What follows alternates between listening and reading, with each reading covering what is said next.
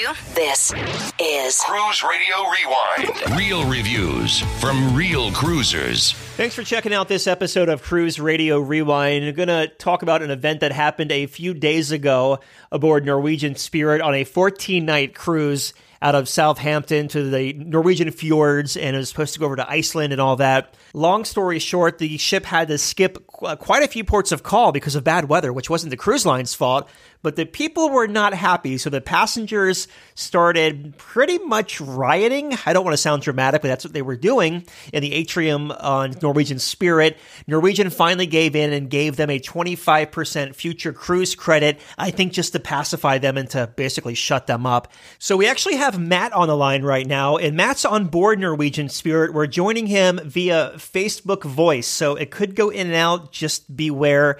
Sometimes connectivity is beyond our control. Also standing by is America's most quoted cruise expert, Stuart Chiron, the cruise guy. Let's jump to Matt first, who is on board Norwegian Spirit as we speak. Matt, thanks for coming on today. Sure. Where did you embark Norwegian Spirit, and how long of a cruise is this? We embarked from Southampton. It's a 14-day cruise, which Southampton's a port out of London. It's about an hour and a half south of London. The weather when you boarded, did it start getting bad as soon as you set sail from Southampton, or did it get progressively worse as you went on? No, it was pretty bad. It wasn't raining when we boarded. It was a little chilly and misty. But as we checked in, they told us that our original port of call the next day was supposed to be in Amsterdam. But as we checked in, they gave us a notice saying that they had changed the itinerary and the weather was too bad in Amsterdam, so they had changed the first port to Le Havre in France, which is just across the channel. So when we left that night, they were trying to sell excursions to Le Havre, and everybody was kind of scrambling, trying to figure out what to do. And then that night, it was probably the worst night at sea we've had. Almost got thrown out of bed a couple of times. The seas were really, really rough. So when we got that next morning ready to go to Le Havre, I kind of felt we might not be able to get in because it was pretty rough. And then, of course, they came on about 15 minutes before we were supposed to dock and said we had to abort. We're going to have another sea day and we're going to head to Norway, which at that point we just wanted some calmer seas. So we were ready for anything different than what had experienced that night. So it sounds like the first few days of the cruise went, not as planned, but was okay, I guess. When did everything start falling apart? That wasn't until Monday. So it was probably a good week into the cruise, or 10 days into the cruise. So at that point, our next two stops were Bergen in France and Flom. So we had 2 sea days, well, a total of 3 because we missed Le Havre and Amsterdam on that first day. So we had 3 sea days. Then we went to Bergen in Norway. Then we went to Flom in Norway. After we left Flom, they announced our next stop was supposed to be Geiranger in Norway. They announced that night that Hurricane Lorenzo was coming through the Atlantic. They didn't see a problem getting to Iceland, but they were afraid they would catch Lorenzo on the way back from Iceland to Ireland. So what they did at that point was they canceled the trip altogether to Iceland. They added 2 more stops in Norway and added 1 in Scotland. So the 2 stops, so we basically had a total of 5 stops in a row in Norway, which we were able to make. Then 2 sea days down to Scotland. Scotland was on Monday. So people were pretty disappointed at that point after the 2 missed ports on the first day. They kind of felt like a lot of what I was hearing around the ship was they should have never made the Le Havre. They could have, if the weather was bad enough in Amsterdam, Le Havre's not that far. It's just across the channel. They didn't open up the internet. There's a lot of people who had booked excursions at last minute in Le Havre that weren't able to get their money back. So just normal disruption. So after the 5 stops in Norway, we had 2 sea days back. When we got into Glasgow, in Iceland, we missed a total of 3 days. They did add the 2 in Norway. But when we got to Glasgow that morning, we were supposed to dock at 8 o'clock. At about 8:15, they came on and said there was another ship that was next to where we were supposed to dock that was getting repaired. It they needed an extra hour to get it moved out of the way so that we could dock. At 9:45, they came on again and said the winds were too strong. We weren't going to be able to make it into Scotland, and we would have another sea day on our way to Ireland. So at that point, that was Monday, I guess about 10 days into the cruise. That's when everybody started gathering in the atrium, and just it escalated pretty quickly.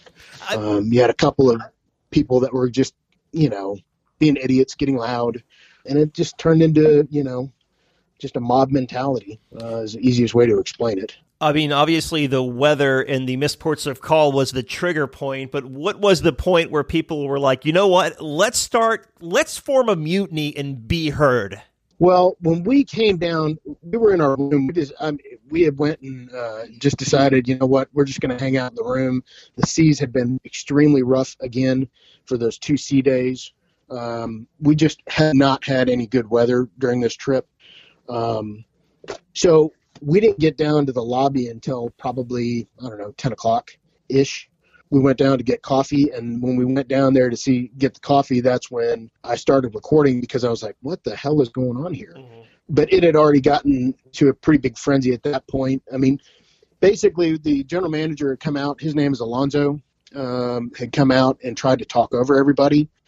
And that's when a couple of people got in his face, started yelling, and rather than handle him or pull him aside, he gets upset, walks off, and just leaves everybody. The poor people that get services, I really felt bad for them, because there's nothing they can do. I mean, there really wasn't anything Alonzo could do, but I'm sorry, when you're in a management situation like that, stuff's getting out of hand, you've got to handle it a little bit better than that, and, let people yell and scream and explain to them what the circumstances were. It was weather. They can't control that. Leaving the situation was the absolute worst thing he could have done, because that took the vocal minority and they started chanting and yelling and clapping and asking everybody to sign a petition. It just went on and on and on. We left after about 20 or 30 minutes of watching the nonsense, came back about 2 o'clock, and everything had started. It was still going at like 2:30 in the afternoon.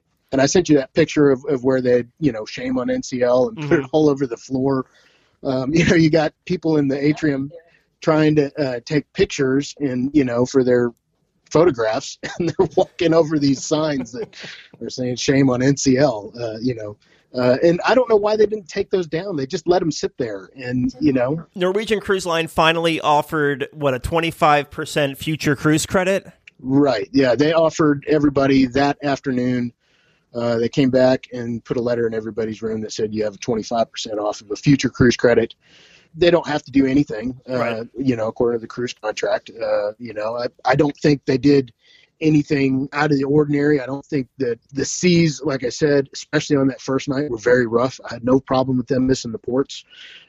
My issues with Norwegian, really more than anything, were just how the management staff handled the situation and allowed it to get to the point where there was genuine concern, a lot of the guests, for their safety, not from the seas, but really from the mob, from just people getting out of hand and the yelling and the screaming and it's like, I think that they could have handled that quite a bit better. Is that what you think made NCL crack and pay the 25% future cruise credit, was the rallying down in the atrium? I think so. I think so. It was definitely a vocal minority. But, what was silly was even after they had offered that 25% off, they were still trying to, just be loud and call the general manager back to the atrium. In a situation like that, once it gets to a certain point, I don't think anything they could have done would have made, outside of giving everybody their money back, which I don't see that they need to do that, would have made any difference to those people that were being obnoxious. Looking back, what could have NCL done better? I think the biggest thing they could have done is get the management staff involved with the people that were being rowdy, pull them aside, get them out of the atrium, or deal with them one-on-one instead of running away from the problem. I think that allowed it to escalate. I think that allowed it to go on a lot longer than it should have. Compensation's great. I'm sure some people see that as, I don't know if we'll cruise with NCL again, but it's just better than nothing. Is this your first time sailing NCL? Yeah, we've done, I think 8 Carnival, 6 with Royal. We've done 2 with Celebrity. This is our first with Norwegian. Well, Matt, thanks for your time, man. I hope that the next leg of the cruise goes a little bit better for you. Honestly, the staff has been really good. Our service has been really outstanding. The ship definitely needs a little bit of an update, but I guess it's going into dry dock in January. We're definitely not at home. Yeah. You said you're doing a back-to-back. Where's your next cruise to? All through the Med, hopefully a lot warmer weather and better seas. Matt, I appreciate you dialing in and sharing a few moments with us. Thank you, buddy. Sure. I'm glad we could able connect with the internet. On the line now is Stuart Chiron, the cruise guy, America's most quoted cruise expert. Hey, Stuart. Hey, Doug, how's it going? Good, man. So we just heard from Matt. He's on board Spirit, and he agrees that the cruise line does not control the weather. What are your thoughts on this? Like, what should the cruise line have? He doesn't think that NCL controls the weather? That's crazy. Of course they control the weather. I mean, they control climate change. I mean, they control the whether the sun sets or sun rises. They control the times. I mean, this whole thing is so utterly absurd. The cruise line, specifically in this case, NCL, they went above and beyond, trying to help resolve this in an amicable manner and offered the passengers a 25% future cruise credit when they owed them nothing. It's so important to look and read the passenger contract.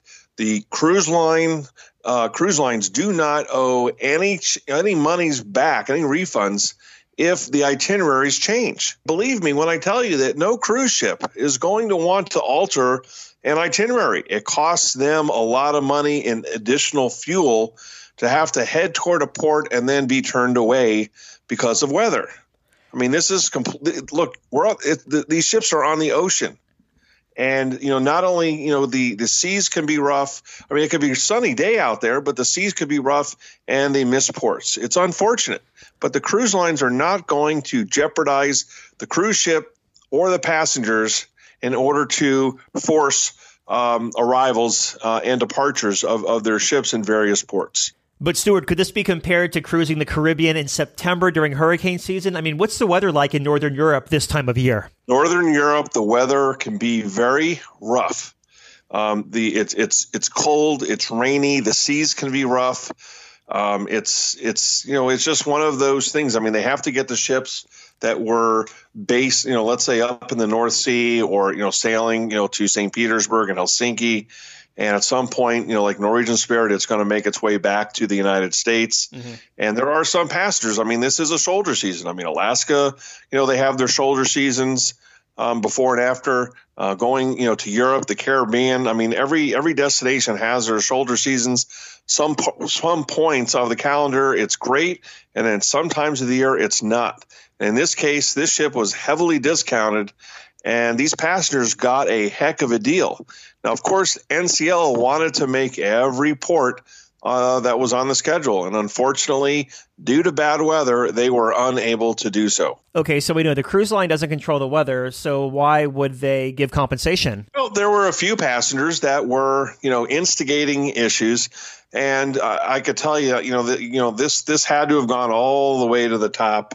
And as a gesture of goodwill, and taking into account the number of ports that were missed. Again, they didn't control the weather, that they thought that this was a prudent decision to make.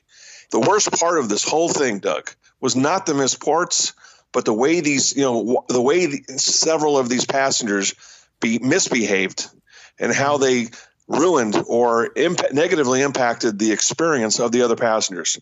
The cruise line, in this case, Norwegian Cruise Line, they provided the 14-night cruise. They provided the itinerary as best they could based on the weather, and the ship itself operated normally. The entertainment, the shows, and everything else went on as scheduled, as contracted.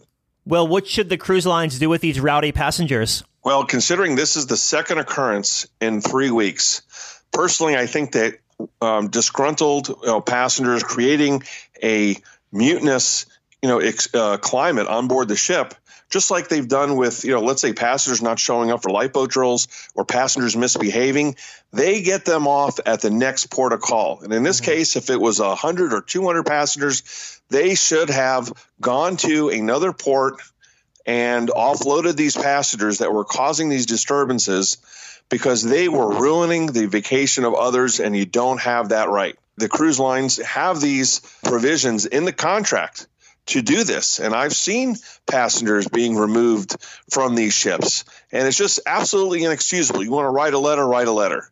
You're upset. I believe me, I've seen plenty of times where the ship senior officers will sit down with a passenger and discuss their issues with them. But causing a rebellion, it creates not only an unpleasant situation, Doug, but it also can create a very unsafe environment for passengers, because in no time fights and furniture can be used to injure others that may have different opinions. And it's so the bottom line is the cruise lines have an obligation to ensure that their passengers are safe, and they should consider getting these passengers removed from these ships expeditiously. And I think it's worth repeating, too, that, and I know when we check in for our cruises, we just kind of breeze through the cruise contract and just click accept, but read your cruise contract to know what you're getting into. Absolutely. And especially, during times of the year.